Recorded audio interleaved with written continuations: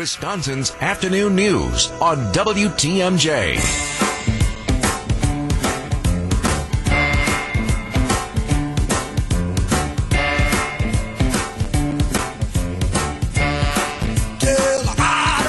.339 on WTMJ. Been telling you about the house fire in Milwaukee yesterday.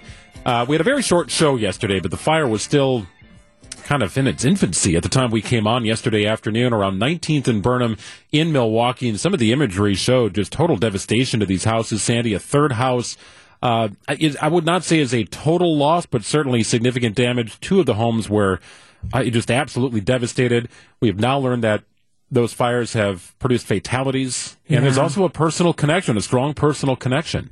So neighborhood that's, the foundation of Milwaukee on that south side near historic Mitchell Street. On the phone, a lifelong Milwaukeean, recognizable voice of the Marquette Golden Eagles basketball team, but my boyfriend, who has a connection to this neighborhood. Please welcome to Wisconsin's Afternoon News, Mike Jakubowski. Oh, good afternoon, Sandy and Greg. I can hear it in your voice. What is your connection to this neighborhood at 19th and Burnham?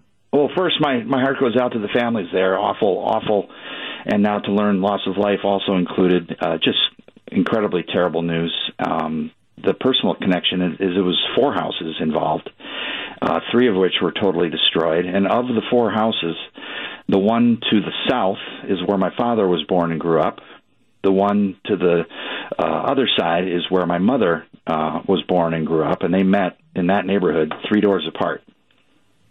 So the family history here, Mike, and I'm just picturing you growing up, and it's Thanksgiving, it's Christmas. You kind of bounce from one house to the next, like the shaping of your life was on this block in these homes. The old Polish neighborhood, the 50s, 60s, 70s, and 80s, countless baptisms and graduations and Christmas and holiday, going up one grandma's stair steps to delicacies of a Polish nature, and then on Thanksgiving, literally walking 3 doors down to my dad's family, and just all of the families that were a part of that side of town, and even the families that are there now. The area is experiencing change and rebirth, and people are occupying those spaces, and it's a wonderful neighborhood. And to see it devastated in this way is heartbreaking for the folks there now, and just so many memories of family at that specific location, and to have it be that specific with those 4 pieces of property is just uncannily awful. So with those fond memories, have you had the inclination to watch the news or even go into that neighborhood? Both. I became aware when the address came out and said 19th and Burnham. I immediately identified that area with where my mom and dad grew up, and then I was down there this morning, and it's just all cordoned off and just awful sight, and just remembering trick-or-treating in that neighborhood and celebrating with family for many, many years as families there celebrate now. So just understanding the loss of the people that are there now, and the memories that flooded back of all the great time in that area, just as the bookend houses, just the bookend experiences of then and now, just kind of hit you right between the ribs. Yeah, I know, Mike, you shared some photos with Sandy that we have up on our website here, WTMJ.com. Very clearly shows that 2 of the houses are a total loss, as you mentioned.